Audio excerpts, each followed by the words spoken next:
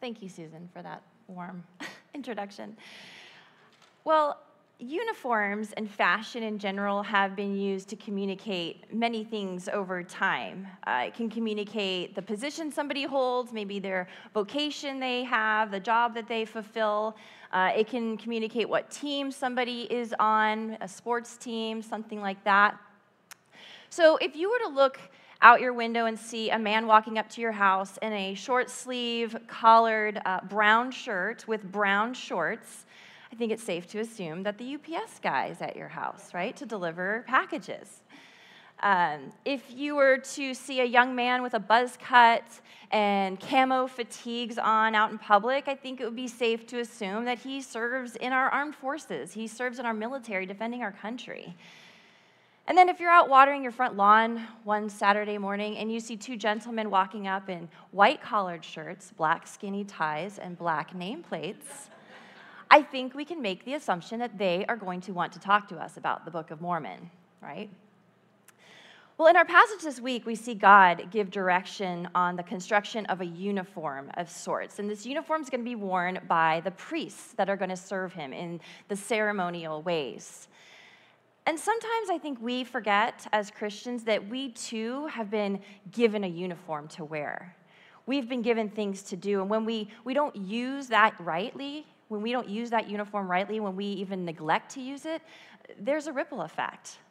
But when we do what God has called us to do, it can make all the difference. Well, we're going to be looking at just 5 verses today in Exodus 28. Exodus 28, verses 1 through 5. So read along with me. Then bring near to you Aaron your brother and his sons with him from among the people of Israel to serve me as priests. Aaron and Aaron's sons, Nadab and Abihu, Eleazar and Ithamar. And you shall make holy garments for Aaron your brother, for glory and for beauty. You shall speak to all the skillful, whom I have filled with a spirit of skill, that they make Aaron's garments to consecrate him for my priesthood. These are the garments they shall make: a breastpiece, an ephod, a robe, a coat of checker work, a turban, and a sash. They shall make holy garments for Aaron your brother and his sons to serve me as priests. They shall receive gold, blue, and purple, and scarlet yarns, and fine twined linen. Well, at this point in Exodus, Moses is still up on Mount Sinai. He has been up there for quite the time, and he's been receiving all of this instruction from the Lord. We've seen him being handed down the moral law and the 10 Commandments, and now he's receiving information and instruction on the ceremonial laws and the materials that would be used to go through with these ceremonial laws. We've already read about, for instance, the tabernacle and how that was to be constructed and the materials that were to be used to make even those curtains that would surround the tabernacle. We've seen the Ark of the Covenant and what that's supposed to look like, that it's supposed to be made from the acacia wood and with the gold overlay and the gold rings that the poles were to go through. He was given specific instructions, measurements, materials, and for things to look just a certain way. And the same care was taken from God when he talks about the garments that the priests would be wearing when they served him as priests. And in particular, the high priest position. Now, this position was a very, very important one. It was going to be Moses, Aaron's brother, who was going to be called to be the high priest, and then his sons would serve under him as priests as well. And his duties were pretty big. He was responsible for handling all of the sacrifices for the Israelites, handling the sin offerings, the burnt offerings, the grain offerings, the peace offerings. He was responsible for handling all of those.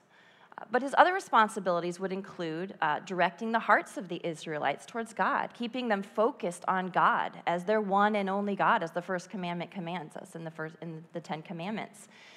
And he'd also be responsible for directing them in the 10 Commandments and helping them follow those laws and be obedient to God. But he had one big day of the year, and that was the Day of Atonement. And in Hebrew, this is the Yom Kippurim in Hebrew, and we see that on our fall calendar every year because the Jewish people still celebrate this holiday. It's considered one of the high holidays, and it was the day that the high priest would go into the inner sanctum, the Holy of Holies, and he would atone or pay for the sins of the Israelites over that entire previous year. And he would do this through various ceremonies, the sprinkling of the blood on the altar and such, and that would atone for their sins. So his main duty, we can see, is to be a mediator of sorts. He was an in-between between the Israelites and God. That was his main job if you were to kind of sum it all up. So you can imagine that God needed the best man for the job. I mean, someone who's going to be, above reproach, someone who's just going to be solid. And we see in verse 1, God chooses Aaron, the brother of Moses. Let's read Exodus 28, verse 1 again. Then bring near to you Aaron your brother and his sons with him from among the people of Israel to serve me as priests. Aaron and Aaron's sons, Nadab and Abihu, Eleazar and Ithamar. We see God chooses Aaron and his sons from among the people. We know this is a big group of people, the Israelites. They're all out in the wilderness together. This is thousands of people, and yet God plucks them out of that group and chooses them for this role. He chooses them for service. He set them apart for this very, very important role that they would play in the ceremonial law. And if you're a Christian in the room, he did the same for you. God chose you. And for that, we should be grateful. So point number 1 on your note outline is thank God he chose you. Thank God he chose you. Well, much like Aaron and his sons, God chose them in his sovereign plan. This was just part of his big plan.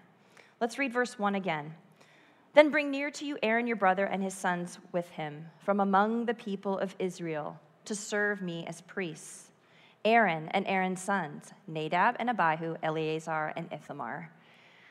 We don't see God give a reason for why he chose this family. And we know that from here on out, every priest would be coming from this family. Their sons would be priests, and their sons would be priests, and their sons would be priests. But God doesn't give us a reason. We don't see him giving them the option for the Israelites to have an election of sorts. Cast ballots. Who do you want to be priests? And the Israelites said, Aaron and his sons. That didn't take place.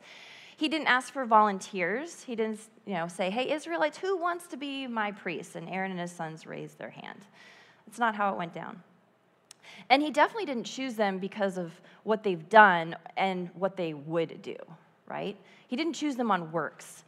And we know this because at this time, as Moses is receiving this instruction, where's Aaron?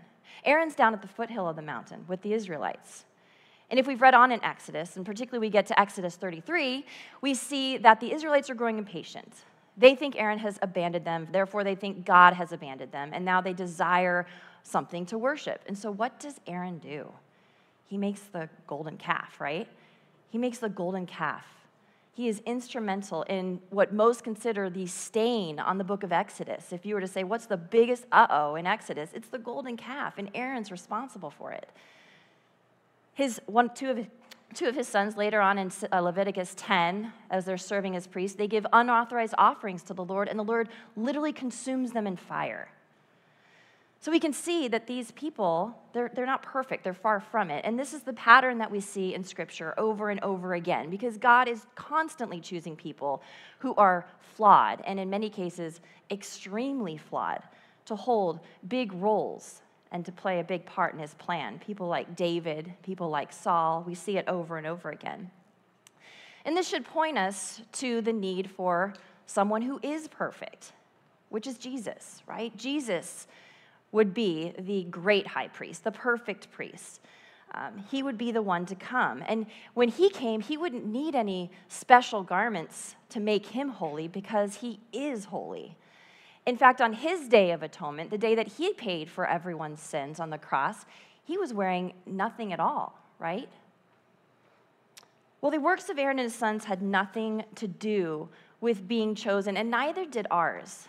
I know sometimes in our sinful flesh, we'd like to think that there was something attractive about us, something that stood out to God, something that made us shiny in his eyes, and so he chose us. But really, Scripture puts this one to death, because in Isaiah 64:6, it talks about our good works and how God views our good works, and he calls them polluted garments. It's that same word that's found in our passage today, garments, clothing, covering. Our good works are polluted. They're dirty. I think the NIV calls it the filthy rags. So as Christians, we should know we did nothing to deserve to be chosen by God for salvation in Christ. In fact, even if you were to base it on sheer timing alone, there's nothing we could have done. If you look at Ephesians 1, verse 4 through 5, it puts it this way: even as he chose us in him, in Christ, before the foundation of the world, that we should be holy and blameless before him. In love, he predestined us for adoption to himself as sons through Jesus Christ, according to the purpose of his will. I'm sure we've read that many times and kind of gloss over that one phrase, before the foundation of the world, but let's think about that for a minute. In Genesis 1, before God said, "Let there be light," you were chosen. I mean, that's big. That should, make our brain hurt. It makes mine. The God of the universe, the God of creation, he loved you enough to set you apart and to choose you for redemption before the foundation of the world. And if we have that high view of God, if we have that high view of his sovereign plan, then our gratitude should never wane. It should never wane. We should often reflect on how God drew us to him, how he gave us ears to hear, how he lifted the veil and gave us eyes to see, a new heart, and eventually a new life in Christ. I mean, when we do our prayer time every day and we get to the thankfulness part, it should be led always with, "Thank God you chose me for salvation." That should be our lead. Thank God.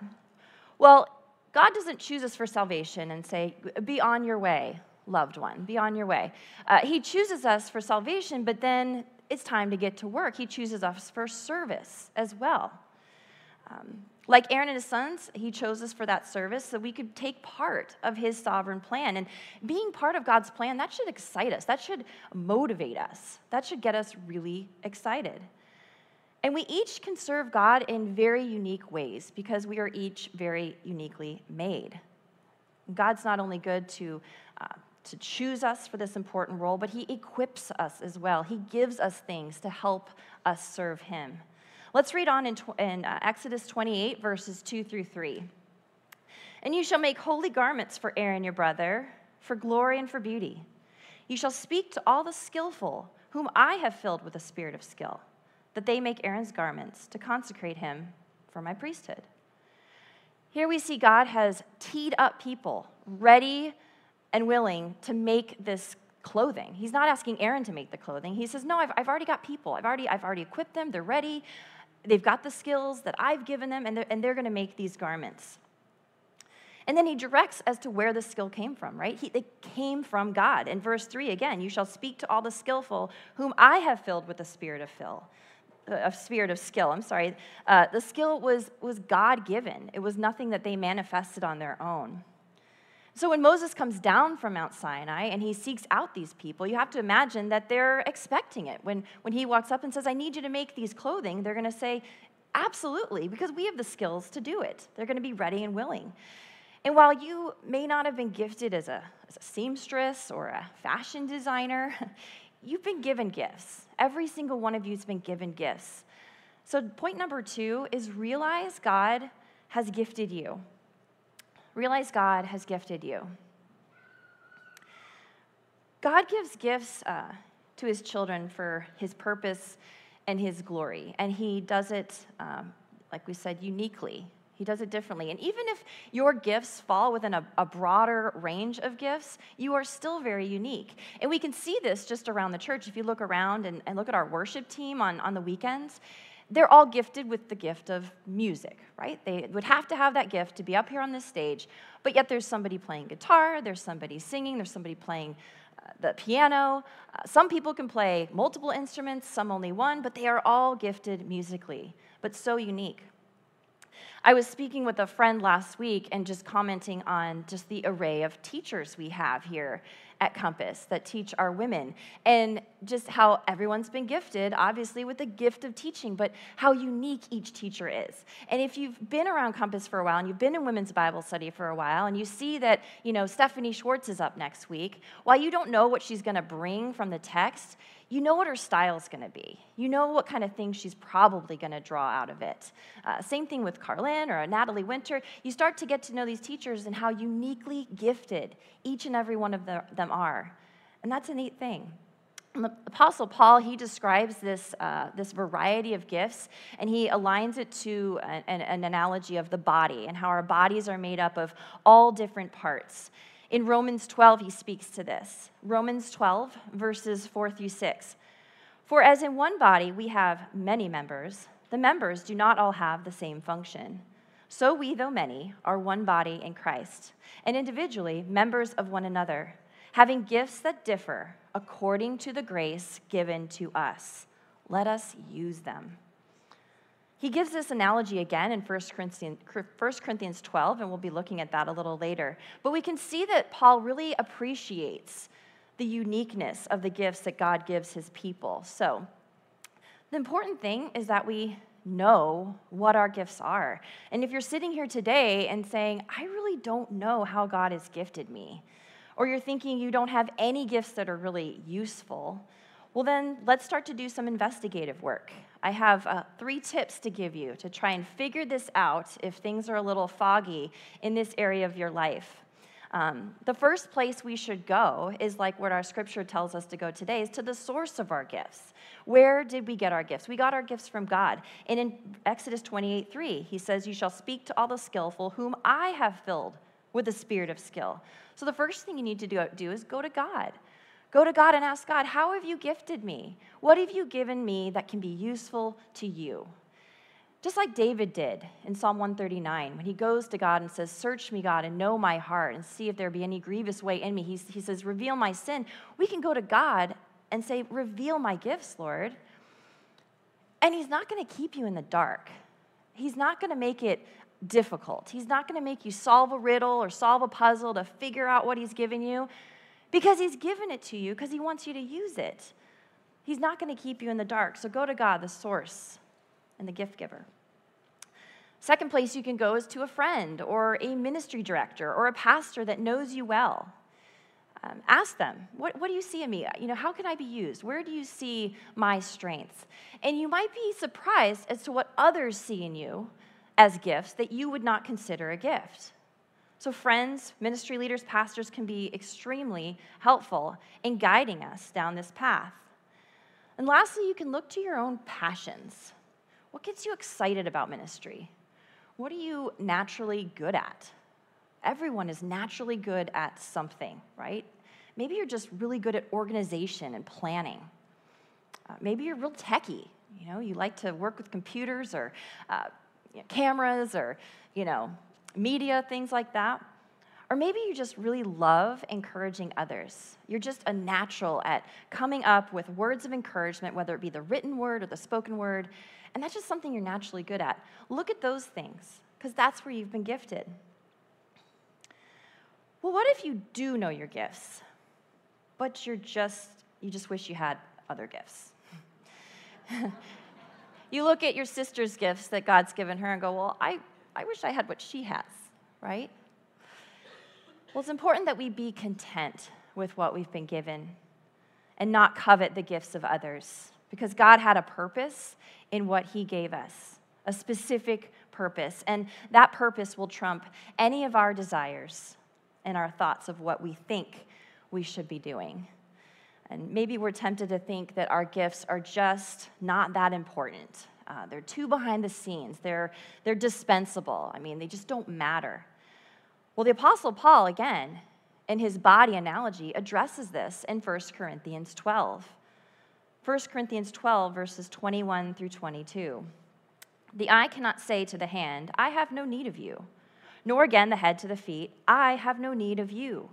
On the contrary, the parts of the body that seem to be weaker are indispensable. Indispensable means valuable. It can't be thrown away. It can't be set aside. It's needed. There's a need.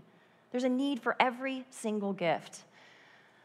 It reminds me of, I call it the shape box. I don't know what it's really called, but it's a toy that most kids have had. It's been around since I was a kid, so it's at least 40 years old, but it's a box. It's a red box. It comes with these blocks that are shaped, and then the yellow cap on it has the cutouts. You guys know what toy I'm talking about? Okay, yes, shaking heads. Okay, the shape box, that's what I'm going to call it.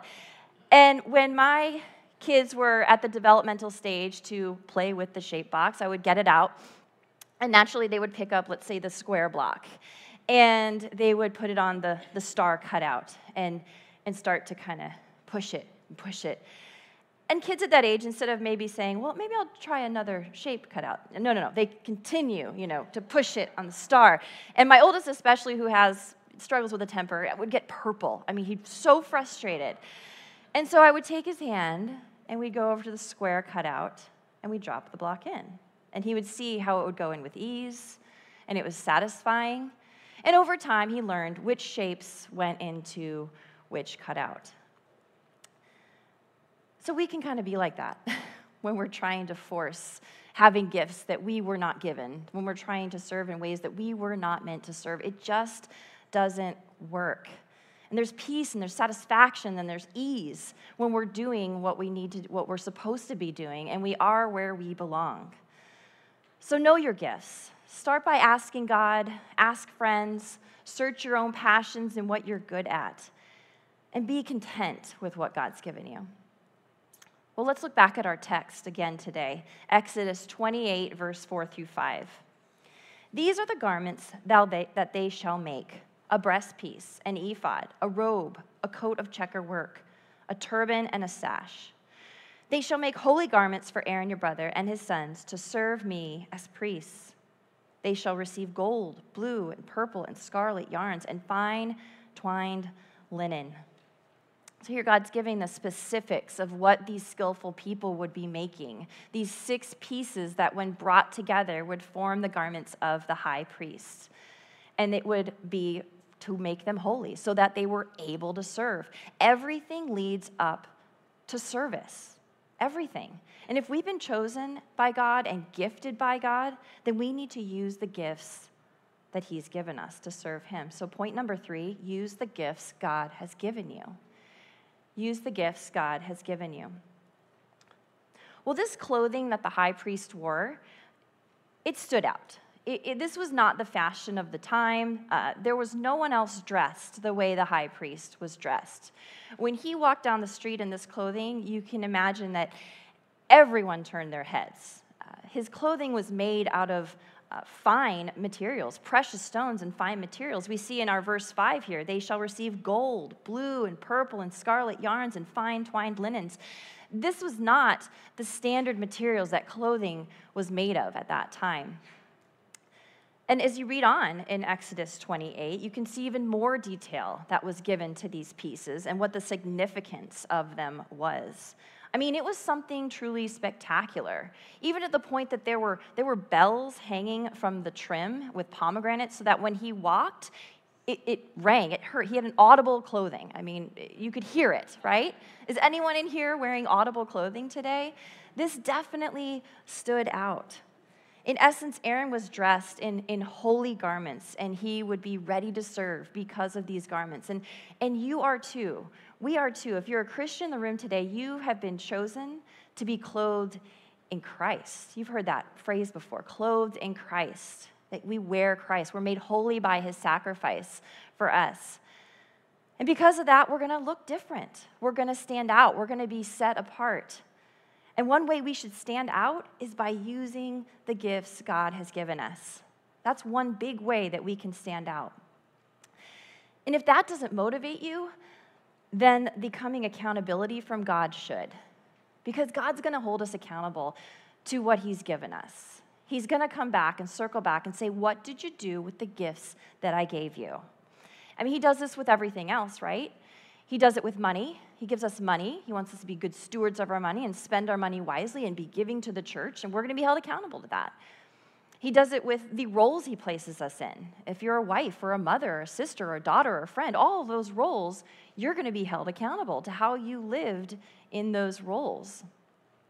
And what we do with our gifts will be no exception. God's going to hold us accountable. And a familiar parable that kind of gets to the heart of this is found in Matthew 25. Matthew 25 speaks to the parable of the talents. This is a pretty familiar parable. And what it's about is that there's this master, and he has 3 servants, and he gives his servants talents, or a kind of a sum of money. The first servant, he gives 5 talents. The second one, he gives 2, and the third, he gives 1 talent. And then he leaves town for a while. And when he comes back to the servants and wants to know, what did you do with my money? What did you do with the talents that I gave you? And the first servant comes back that had the 5 talents and shows him that he doubled the money, that he increased it because he was wise and he invested it, and now he's increased what was given to him. And we hear in Matthew 25:21, well done, good and faithful servant. That's how the master responds. Well done, good and faithful servant. And then the second one, who got the 2 talents, he also was wise and invested and made a return on that money. And he hears also, well done, good and faithful servant. And then he goes to the last servant, who got the 1 talent. And the last servant didn't invest it. He wasn't wise with it. He didn't increase its value. All he did was hide it away and kind of saved it. And now he's just giving it back to the master. And we hear this in Matthew 25:26 when the master responds after seeing this. But his master answered him, you wicked and slothful servant. Wicked means evil. Slothful means lazy. Evil and lazy servant. Well, you might look at this scenario and say, well, it's not fair. That first guy got 5 talents, and the last guy only got 1. He started out with more, right? But the fact is they all got talents. They all received something. And if you'll notice, even though the one with 5 and the one with 2 have different amounts that they started with, they both used them. And what did they both hear? The same response from the master. Well done, good and faithful servant. His response didn't change based on what they started with. His response was based on what they did with what they were given. God gives some more and some less. He puts some people in the spotlight, he puts some people behind the scenes, but he sees every single role as extremely valuable, and it's expected to be used. It just isn't an option. We can be guilty of getting in the mindset of thinking that, someone else will step up. Someone else will do that has that gift. Or maybe you've believed the lie that, you can't be useful at all, so why even try? Well, it's like you're out on a field and everyone's out on the field playing this game. And you have this valuable gift, this valuable asset for the game. And everyone's yelling from you from the field, come on, we need you. And you're just standing there on the sidelines holding this valuable gift. And they need you. If we sit back and let the dust collect on the gifts God's given us, then we actually weaken the church. The church is weakened. We cannot grow if people aren't using the gifts God's given them. And that goes back to the analogy of the body, right? If you were missing a body part, inevitably your body would be weaker. I saw this on this ad that plays all the time on TV for the Wounded Warrior Project. It's a foundation that raises money for veterans who've been gravely injured in battle. These aren't broken bones. There's men that have been burned from head to toe, men that are missing an arm or 2 arms, 2 legs. It's really tragic. And what they do is they raise money for these veterans, and they build them these homes that are modified to accommodate for their disability. So the doors are wider, so wheelchairs can fit through. The countertops are lower. Things kind of lower and raise, so that they can live in a house and be able to do all that they need to do, even with their handicap. It's a great thing. And God can be glorified, right, in anyone's handicap. We know that. But the truth of the matter is, their body's weaker. It just is. They're missing limbs.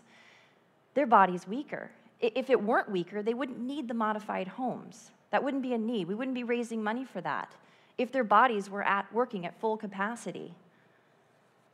Well, and each of us contributes our gifts for the greater good, the common good. It's a great thing. 1 Corinthians 12 talks about this. 1 Corinthians 12, verse 4 through 7. Now, there are varieties of gifts, but the same Spirit. And there are varieties of service, but the same Lord. And there are varieties of activities, but it is the same God who empowers them all in everyone. To each is given the manifestation of the Spirit for the common good. For the common good. So serving with our gifts isn't just for our benefit, but it's for the common good benefit. And what is that? You may be thinking, well, I serve for the common good. I volunteer at my kid's school. I'm a den mom in Cub Scouts. I'm the Little League team mom. I'm Salt and Light. I'm out there. Great. We need to be salt and light, but that's not the common good. The common good is the body of Christ. It's the church. We need to be serving the church. Being in a church like this, I feel like we talk about this often, being a highly committed participant. Our mission is to live out the Great Commission and to reach the lost with the gospel, and every single ministry post contributes to this, whether it's filling goldfish into Dixie cups for kidsmen, or serving as an HFG host, or taking pictures for our website. Each and every ministry post is for the common good. And often on weekends, we hear the announcements of needs within the church, and I've noticed a pattern that they always preface it with something like this. If you have a heart for moms and motherhood, then, right? If you're handy with tools and fixing things, then, right? They specify the skills that are needed for these jobs that need to be done. Because while vacancies in ministries, it can cause a strain, and it does weaken the church, it's best to fill those vacancies with the right people, with the right skills, with the right gifts, so that they can be done well, and the church can be strengthened. So my question for you today is, how are you using your gifts? How would you rate yourself? If someone were to ask you today, where do you serve in the church? Where's your ministry post? Do you have an answer? If you don't, why not? What is keeping you from serving? Why are you on the sidelines? Is it that you don't know how you've been gifted? Let's go back to point 2. Let's figure it out. Let's figure out how you've been gifted. Or maybe you just don't know where there are needs. What we just talked about, they make announcements here at church all the time. If you go to our website, there's a Get Involved button. And if you scroll down, there's a Serve button, and all the ministries pop up that have needs. And if you click on one of those, a sign-up page pops up. Super easy. So there's where you can find the needs. But I think probably the number one reason people give for not serving is, I'm just too busy. I'm just too busy. You know, I work full time, my kids' soccer after school, our weekends are slammed, you know, my husband, this and that, and I just don't have time to serve. Well, I don't know how to put it gently, so I'm not. Then you're just too busy. Then you're just too busy, and something has to give. God would not choose you for salvation, choose you for service, equip you, and give you these gifts, and then make your life too busy for you to use them. He wouldn't do that. So something's got to give. Something's got to go. Something has to be delegated to other people. Delegation is something that I've been working on this year, and it's a beautiful thing. Handing things off to other people to free up your time to serve the Lord in the church. Well, for those of you who are serving, who have a ministry post, maybe more than one, great. You guys can all get up and go. Just kidding. No, we need to, as we serve, we need to search our hearts from time to time and check a few things. We need to kind of do a check engine every now and then. First thing we need to check is our motives. Why are you serving? Why are you serving where you're serving? Okay? Is it because you enjoy the praise from others where you serve? You love those pats on the back? Or maybe you like to be aligned or close to certain people within the church, so you serve in that ministry. Or maybe just all your friends serve there, so you might as well go over and serve there too. The only motivation we should have for serving in a particular place where we're serving is because we want to be used by God with the gifts He's given us. If our motive is anything but that, then we're serving for the wrong motive. And what about your attitude? Whether it's at home or church, I think we as women can agree that our attitudes make or break it, right? It can make or break it. Oftentimes when we fall into selfishness and start looking at ourselves and focusing on ourselves, that's when in ministry the discouragement, the disappointment starts to creep in. And then inevitably a bad attitude will surface. And then we're serving with a bad attitude. And unfortunately, a bad attitude is very unattractive. So let's say you're serving at our upcoming extravaganza. It's one of our biggest outreach events that we have at church, and you're doing it with a bad attitude. And there's someone that's coming from the community, and they witness that, and they leave because of you. How tragic would that be, right? Because of a bad attitude. Well, when we serve with the focus that we're serving with our gifts and we're serving the Lord and his plans, our attitudes will inevitably be better. They'll be more positive. They'll be full of joy. And someone that's serving with joy, there's something attractive about that, right? I mean, maybe not physically attractive, but there's spiritually attractive to that person. It's going to attract people. I mean, you see someone literally, like I said, filling cups with the goldfish for Kidsman, but doing with joy. I mean, that's a beautiful thing, no matter what you're doing. So check your attitude as you serve. And lastly, remember who you're serving. I know we serve God. We say it over. I'm serving God. But do you really remember that? In our text today, Exodus 28, verse 4, says, "They shall make holy garments for Aaron your brother and his sons to serve me as priests." This is God speaking, me. And as that mediator role, one could think, well, they're serving the Israelites, right? They're providing the service for the Israelites to be able to have access to God. Aren't they serving the Israelites? But God says, no, you're serving me. So no matter where we serve and who we report to when we serve, always remember that we ultimately report to God. He's the big boss. He's the ultimate boss. He has as part of his plan to bring his people into the kingdom for salvation, and he uses us for his glory and for our good and for the common good. And if we're serving with the gifts God's given us, we can have a front row seat to what he's doing in the lives of others and what he's doing in the church, and that should be exciting. It should be motivating. When I lived in Tallahassee for college, I was dating my husband, and we went through a really small NASCAR phase, really small. And we were watching NASCAR on TV, and he was really into the cars and just the speed, and I remember him talking about the paddle shifters, whatever those are. I thought it was really cool to watch the pit stops, because the pit stops were, truly amazing. If you've never watched racing, watching a pit stop is watching something that you don't believe humans could actually do. A pit crew is formed up of a group of guys, and each guy has one specific job. So the car pulls in, and one guy takes off the lug nuts of the tire. Another guy takes off the tire. Another guy puts on the tire. Another guy puts the lug nuts back on the tire. Another guy's filling the gas tank, and then there's a guy standing in front of the car that when he sees that everything is done, he waves the car out, and it's back on the track. And they do this in all under 3 seconds. Anything over 3 seconds is considered a long pit. That's the term, long pit. And so, the driver, the car, very important in a race, obviously. It takes a huge part in the race. But there's a saying in racing. There's a saying in racing that goes like this: races are won or lost in the pit. So while the driver has that important role, that pit crew has a vital role. When each member is doing his job and doing it well, it could add seconds to the clock that can make all the difference. It can advance that car down the raceway.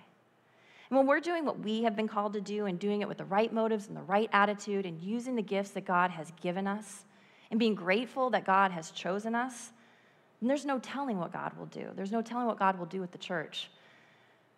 Ephesians 4, verses 15 through 16 says this: "We are to grow up in every way into him who is the head, into Christ, from whom the whole body, joined and held together by every joint with which it is equipped, when each part is working properly, makes the body grow so that it builds itself up in love."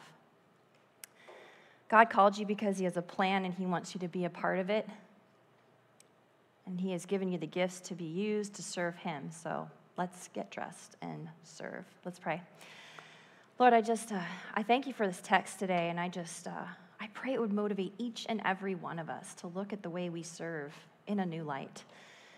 Lord, I pray that each and every one of us would check our motives, check our attitudes. Lord, I pray that for discussion time today, for the women to be transparent and vulnerable as to where they stand. This is an important thing with you, Lord. We know that you are going to hold us accountable, and it's something that you value. Please do not let any of us be left standing on the sidelines holding that gift. Lord, I just pray for the women today, and I thank you so much for them who take their time to come every Wednesday to study your word and be in your word and speak about your word with other women in the purpose to grow. In Jesus' name, amen.